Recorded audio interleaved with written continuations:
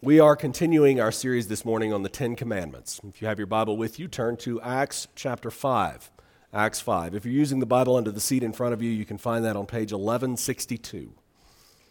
Last week, we started looking at the fifth commandment, beginning to wade into what's called the second table of the law, the portion of the Ten Commandments of God's law that addresses how we interact with each other, whereas the first table deals with our relationship with our Lord.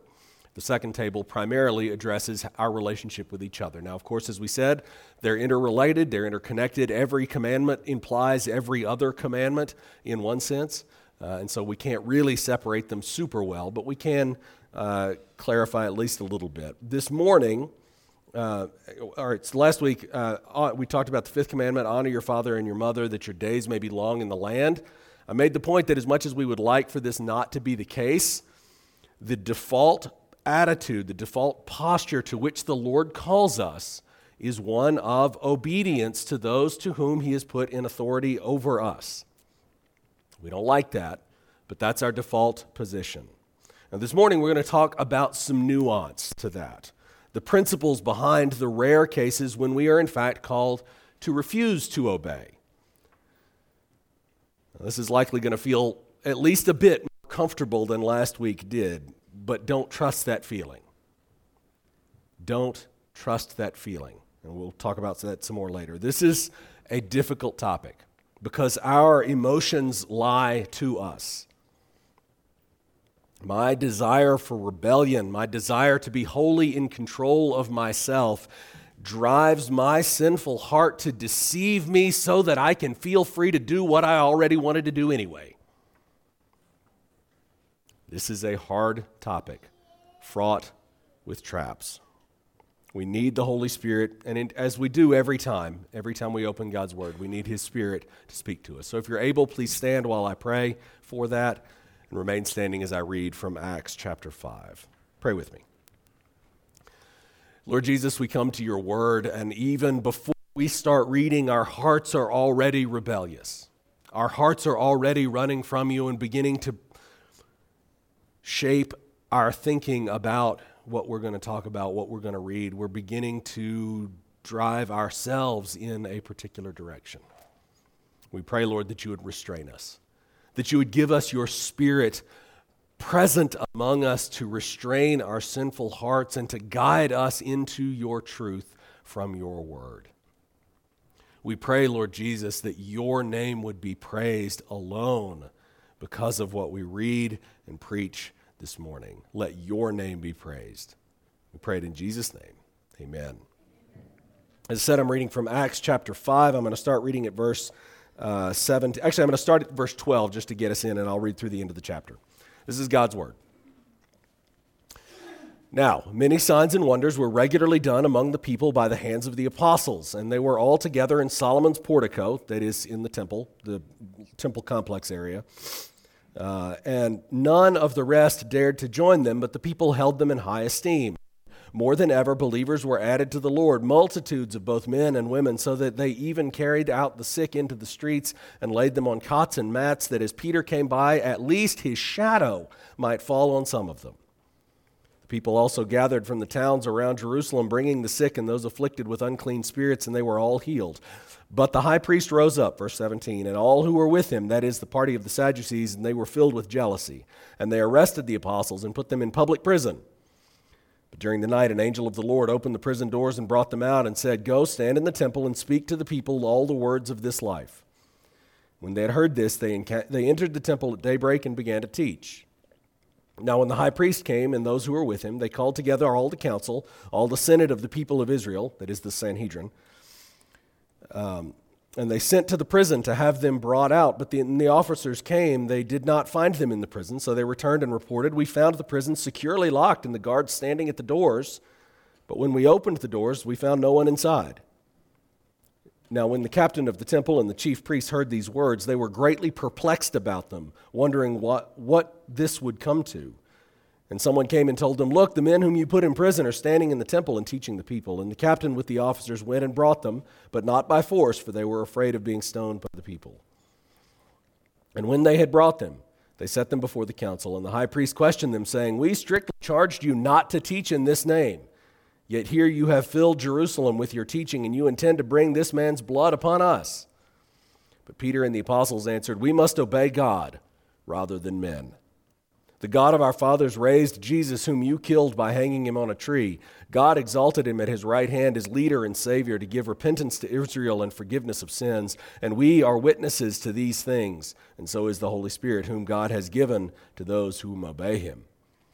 And when they heard this, they were enraged and wanted to kill them. But a Pharisee in the council named Gamaliel, a teacher of the law, held in honor by all the people, stood up and gave orders to put the men outside for a little while. And he said to the men of Israel, "Take care what you are about to do with these men. For before these days, Theudas rose up, claiming to be somebody, and a number of men, about 400, joined him. And he was killed, and all who followed him were dispersed and came to nothing. And after him came Judas the Galilean, rose up in the days of the census, and drew away some of the people after him. He too perished, and all who followed him were scattered. So in the present case, I tell you, keep away from these men and let them alone. For if this plan or this undertaking is of man, it will fail. But if it is of God, you will not be able to overthrow them. You might even be found opposing God." So they took his advice. And when they had called in the apostles, they beat them and charged them not to speak in the name of Jesus and let them go. Then they left in the presence of the council, rejoicing that they were counted worthy to suffer dishonor for the name. And every day in the temple and from house to house, they did not cease teaching and preaching that the Christ is Jesus. This is the word of the Lord. The grass withers, the flowers fade. The word of our God stands forever. Amen. Be seated.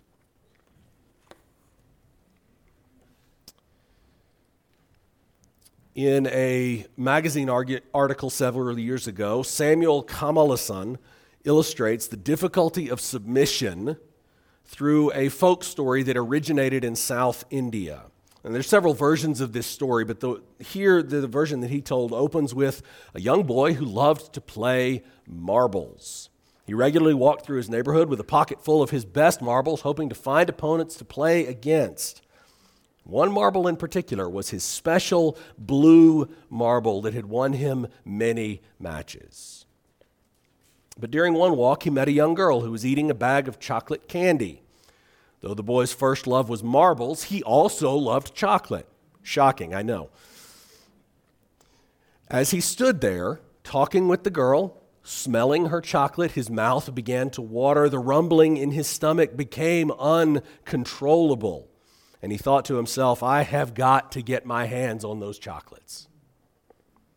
So he concocted a plan, and he asked the girl, "How about I give you all these marbles for those chocolates?" She says, "That sounds fair. Let's do it." So he put his hand in his pocket, searching by the tips of his fingers for the distinguishing cracks on the surface of that blue marble. And once he had identified it with his fingertip, he pushed that down to the bottom of his pocket and pulled out all the other marbles. As he handed the marbles to the girl in exchange for the chocolates, the boy thought that his plan was a success, and he turned to walk away. But as he began to eat the candy, suddenly he turned to the girl and he said, "Hey, did you give me all the chocolates?" Our fallen natures persuade us to posture ourselves in the same deceptive and defiant attitude as the boy in the story. We want everything that the kingdom of God has to offer. We want to have a secure sense of God's presence. We want all our prayers to be answered. We want to feel close to Jesus. We want to flourish in the riches of God's glory. We want it all. But we're unwilling to give up everything for it. We want to have the riches of the kingdom of God and keep our treasures too. Many times there is that blue marble in our lives, something, good or not, that we seem to be unable or unwilling to offer to the control of Christ. And the reality is, until we can fully submit ourselves to God's will, until we turn that blue marble, whatever it is, over to Christ, our participation in God's kingdom will be limited because we're not submitting ourselves to Him fully. As I mentioned earlier, we began talking last week about the fifth commandment, the command to honor father and mother. Just as a reminder, I made the point last week that honor to our parents begins as young children with obedience, but even after we're adults and are no longer required to obey, we must still accord our parents weight in our lives, giving them honor and respect, seeking their wisdom, treating them with respect and care as they age. But then we also saw through the law of categories, that is the expectation that God's law is always speaking to categories of thought, word, and deed, rather than the tight specificity of our own legal codes. By law of categories, God has all authority in heaven and on earth, and any human authority in whatever sense, whether in the home, the workplace, the church, or in the civil realm, any human authority ultimately is designated and delegated by Him. It derives its authority solely from Christ, to whom all authority in heaven and on earth has been given.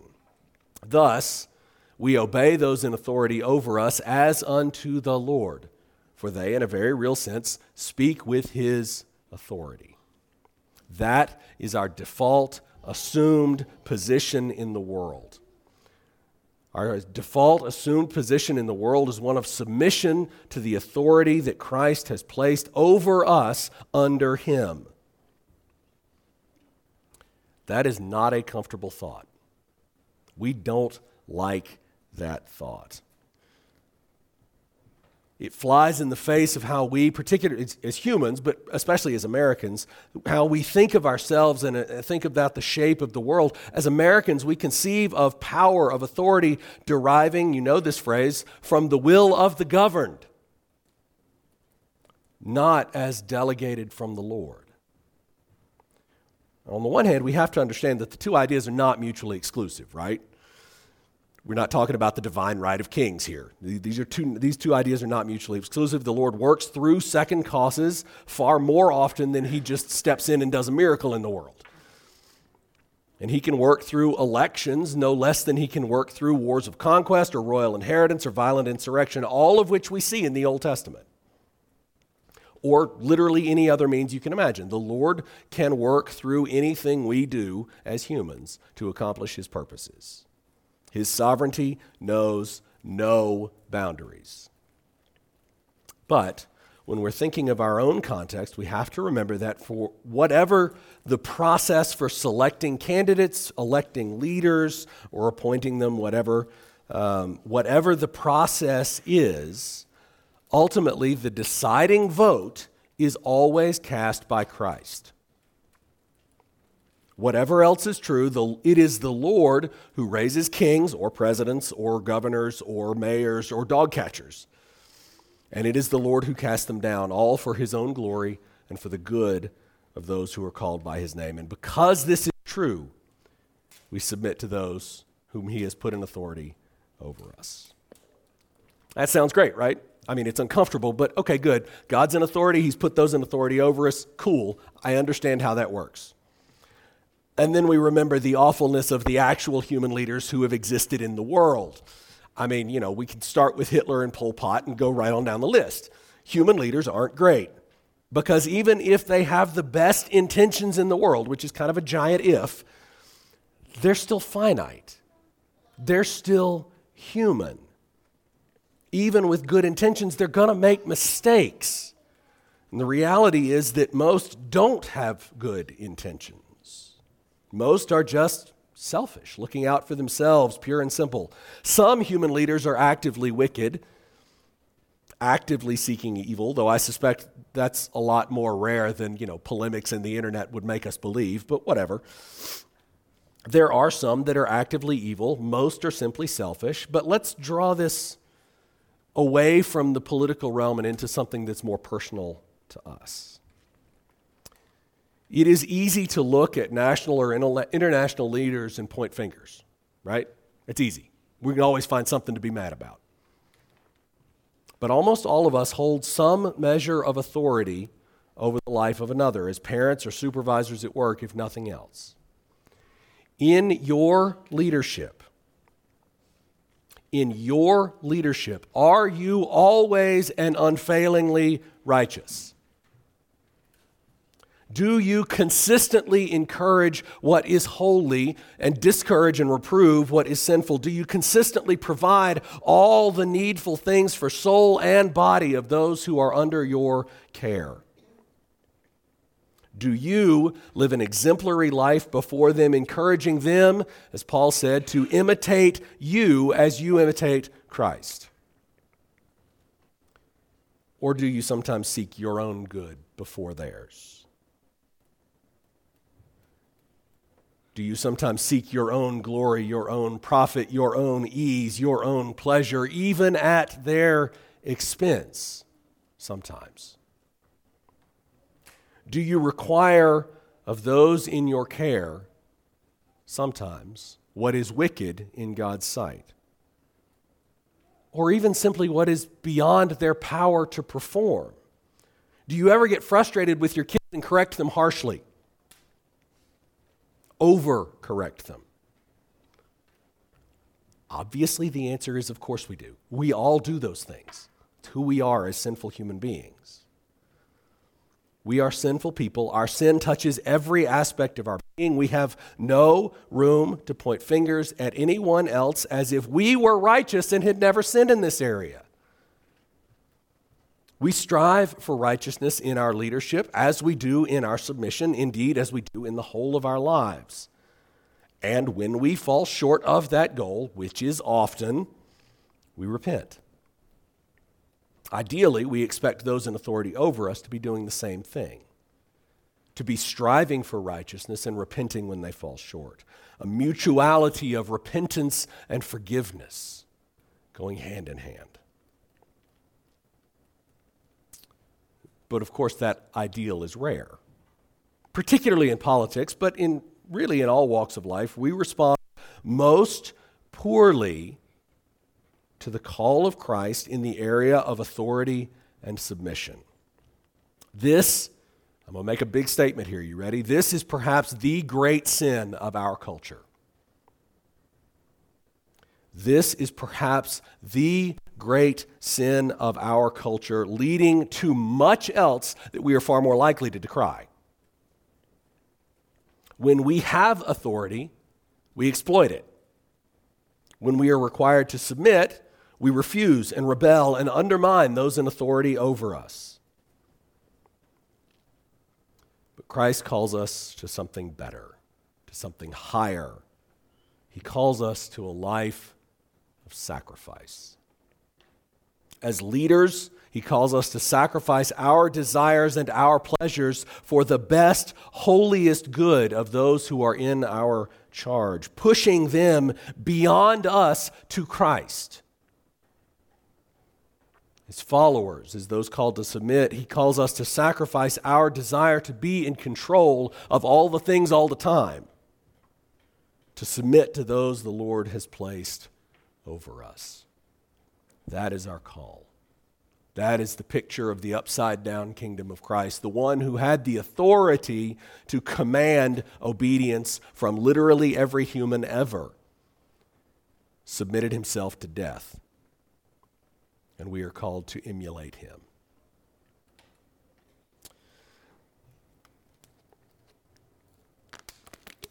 But of course, we have to live in the real world. And in the real world, as we see in Acts 5 and lots of other places in the Scriptures, we will face those in authority over us who misuse authority, who command what is not righteous in our best interest, or who forbid what the Lord has commanded. We will have people over us who hate the Lord and anyone connected to him. More often, we will have people over us who are simply apathetic, who just don't see why it's such a big deal that we care about Christ and his standard. What then? What do we do in those situations? How should we respond as Christians when those situations arise? How do we, at the same time, balance the righteousness that Christ requires of us, honoring them with the whole of our lives, with, on the other hand, the honor that he requires us to show that to those that he's put in authority over us? How do we balance the honor we owe to Christ with the honor that we owe to those who don't love him but are in authority over us? We're going to be talking about the exceptions, the times when we must disobey, but even as we talk about them, we have to recognize that in our fallen condition, our default setting, our assumed posture is one of rebellion. We're pretty much always certain, check your heart on this, at least for me it's true, we're pretty much always certain whatever this is, it's one of those times that I need to defy.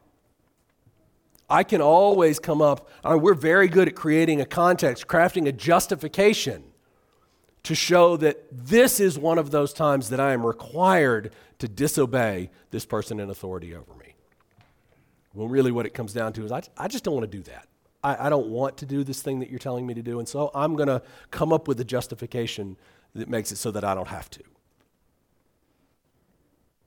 So that I can do what I really wanted to do all along.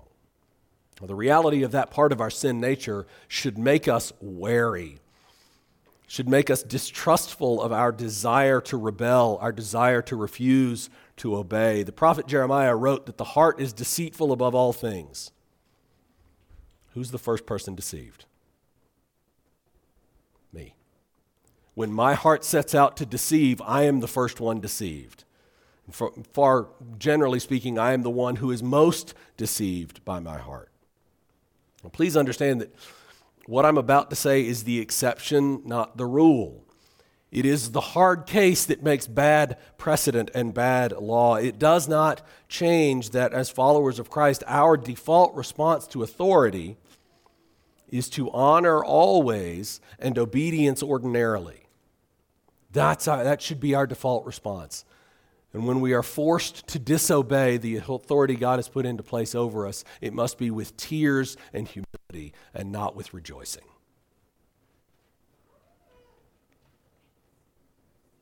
As we look at our passage this morning, some context here, we kind of jumped into the middle of the story, right?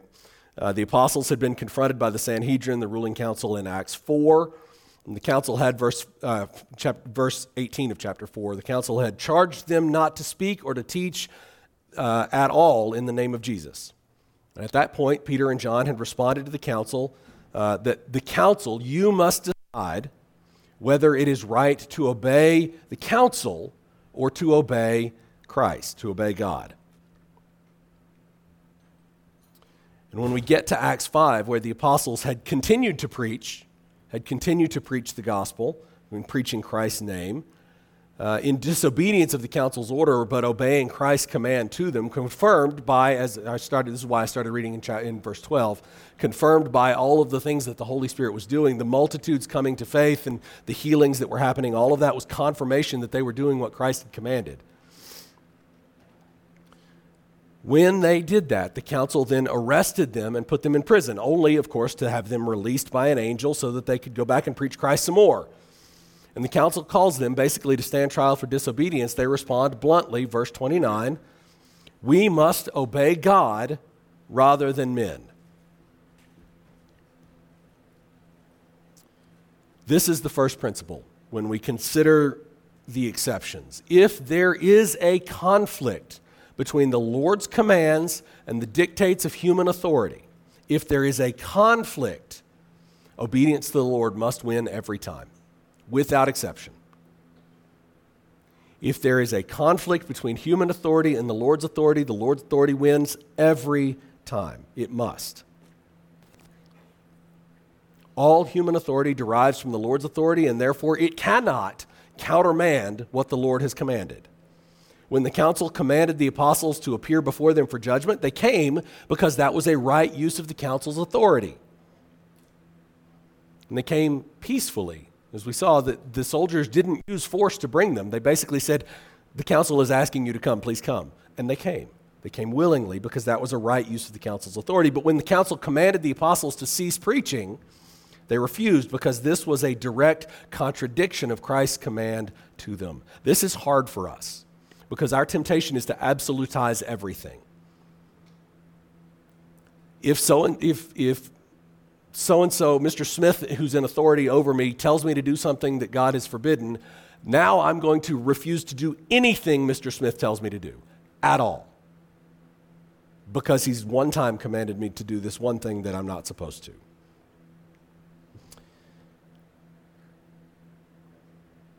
If you, Mr. Authority, command me in contradiction to Christ, I will therefore believe that your entire authority is destroyed and I am free to ignore you in all things.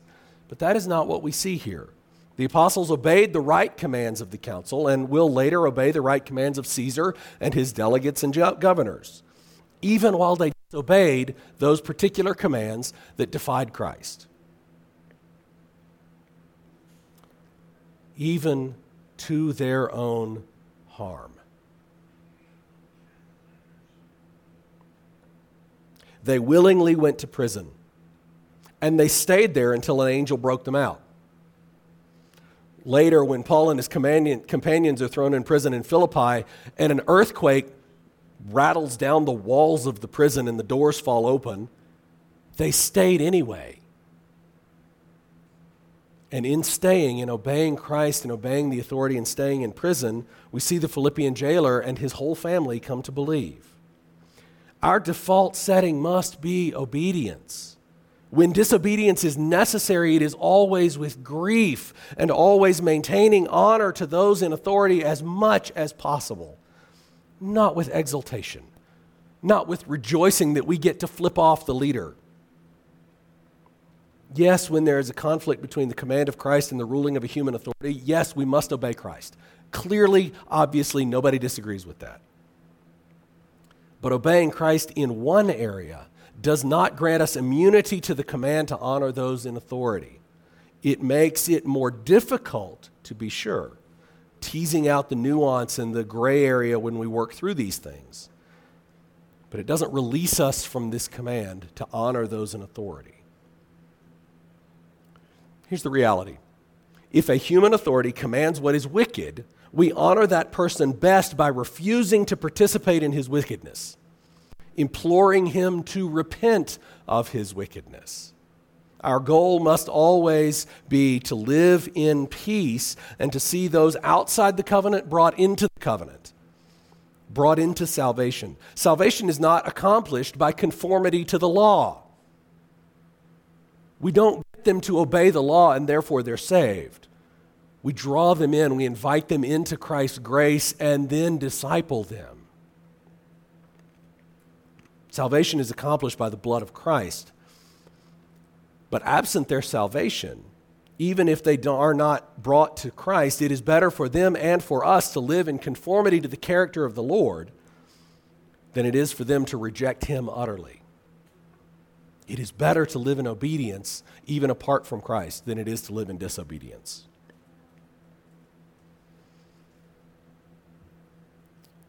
We refuse to obey wickedness not in some sort of gleeful thumbing our nose at it, but in hope that our willingness to disobey and suffer the consequences, whatever they may be, our willingness to disobey, that our humble commitment to Christ will lead them to repentance and belief.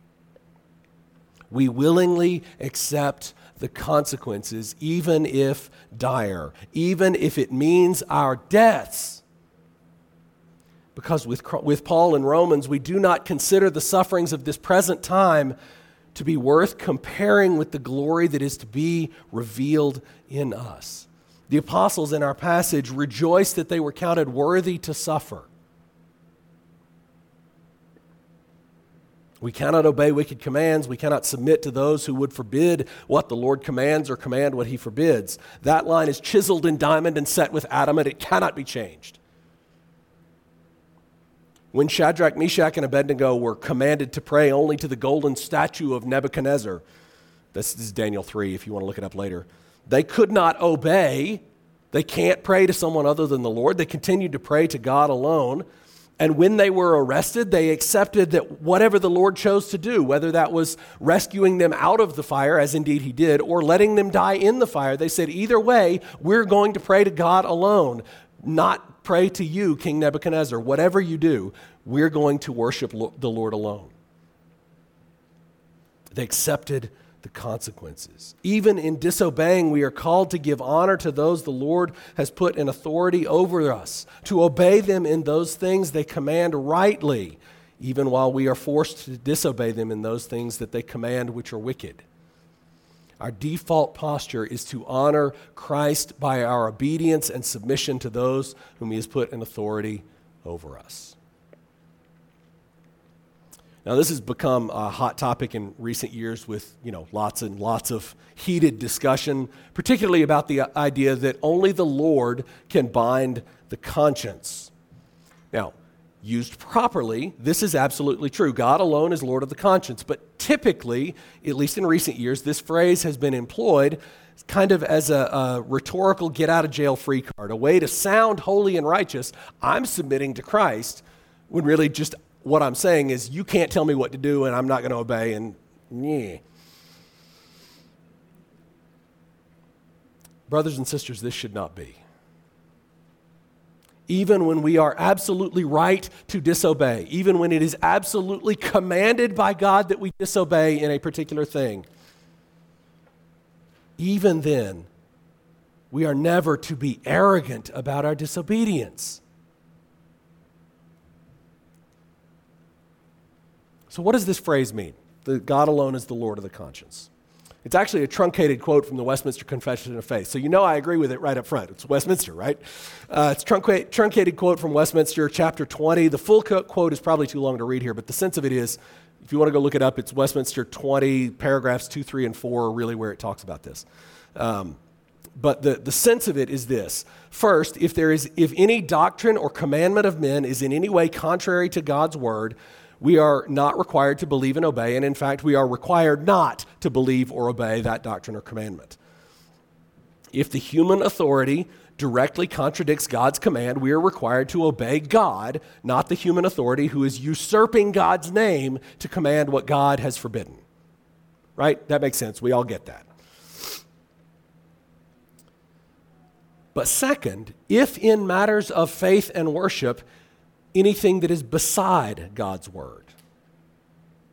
That is, in matters of faith and worship, we are restricted to believe and practice only what God has specifically in his word commanded. What isn't addressed in faith and worship is off limits. But in all other matters, in things that don't touch on faith or worship, we are to obey God's specific commands, but those areas that are not covered by God's word are left to the human authorities that God has put in place, and they are free to make laws and require our obedience. Let me give you an example, because this can be a little nebulous. Take smoking in a public restaurant, cigarette smoking in a public restaurant. In the first point above, if the human authority, if the governor or the mayor or whatever was to say, to smoke in a public restaurant is a sin that cuts you off from Christ, you cannot be considered a Christian in any way if you smoke in a public restaurant. This is obvious tripe. We are free to ignore it completely. We are framed in this way. It is a matter of faith and worship. It is fundamentally no different than what Paul addresses with circumcision in Galatians. It is adding to the gospel. And we are free and, in fact, required to reject it. But if the same human authority instead says, for the sake of peace and health in the community over which I have been given governance, I am forbidding the practice of smoking in public restaurants. They are well within their authority to do so. They have not flouted God's law or gospel by adding to it or taking away from it. They're not addressing faith in any way. In short, they're not binding your conscience. They're merely binding your actions. You are not required to agree with the prohibition. It doesn't touch your heart or your mind at all. It only touches your action. You can disagree. You can vote them out. You can write respectful protest letters, on and on. There's lots of options. What you cannot do is smoke in a public restaurant, because they are legitimately using their authority to prohibit that. Now, obviously, I picked that illustration because it shows the principle, and it's a lot less fraught than some of the things that are currently being debated. But the principle remains the same. First, the Lord is the highest authority, and we're required to obey him completely. Second, the Lord has delegated limited authority to humans, and we're required to honor them always and obey them in anything that isn't contrary to God's word. Third, our hearts are deceitful and rebellious, and we will establish ourselves as the highest and sole authority in a skinny minute. Give your heart half an inch, and it will establish you as the sole authority right away. So fourth, we must deliberately and consciously establish in our heart and lives the priority of humble honor toward all, particularly those in authority, and heartbroken disobedience only when utterly necessary for the honor of Christ. Heartbroken disobedience only when utterly necessary for the honor of Christ. And that's the key. What honors Christ? Where is our treasure? Hebrews 11 recounts the hall of the faith, those who served Christ in faithfulness. And while some of those mentioned, I want to say 38 or so of Hebrews 11, some of those mentioned, quote, through faith conquered kingdoms, enforced justice, obtained promises, stopped the mouths of lions, quenched the power of fire, escaped the edge of the sword, were made strong out of weakness, became mighty in war, and put foreign armies to flight. Those are all great things. They're victories, and we're like, yeah, I want some of that. That sounds great. But where does it go right after that? It says also, others were tortured, refusing to accept release so that they might rise again to a better life. Others suffered mocking and flogging and even chains and imprisonment. They were stoned. They were sawn in two. They were killed with the sword. They went about in skins of sheep and goats, destitute, afflicted, mistreated, of whom the world was not worthy. They wandered about in deserts and mountains and in dens and caves of the earth. They did not consider this life or control or ease as something to grasp in comparison to the hope that was theirs in Christ, the hope of redemption in Him. They accepted privation and hardship in this life in order to be faithful to Christ. All too often, we in our society and culture accept unrighteousness in this life in order to get our own way. And then we justify it by saying we're defending Christ's honor, defending morality. Christ's kingdom is not of this world.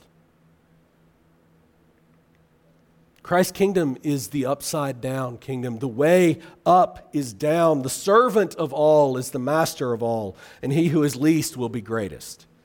Give honor away like water in the desert. Do not seek your own greatness, but seek to serve and honor all those whom the Lord puts in your life, whether in authority over you or those over whom you have been given authority or those with whom you are in parity. Serve and honor all those whom the Lord has put in your life. In all things, serve the Lord in His upside-down kingdom that has already conquered. You don't have to win the fight. You don't have to establish the kingdom of God. He did that already. It's done. Rest in His victory. Serve the Lord in His upside-down kingdom that has already conquered all of the ways of the world. He conquered by dying, and so do you. He is currently reigning, and His throne cannot be shaken no matter how the nations rage, no matter how the pagans shout, no matter what happens in this country or this world. His throne cannot be shaken ever. So worship Him by His blood and sacrifice your whole life and quit striving after the wind. Amen. Let's pray. Lord Jesus, we thank You that You are on the throne. We thank You that there is nothing that we need to do or can do to make Your throne more secure. It is secure. We don't need to grasp after the wind to try and control our lives because You are sovereign. In your providential care, you control all your creatures and all their actions. You give us what is good, even if it is what the world defines as terrible. And so, Lord, we submit to you.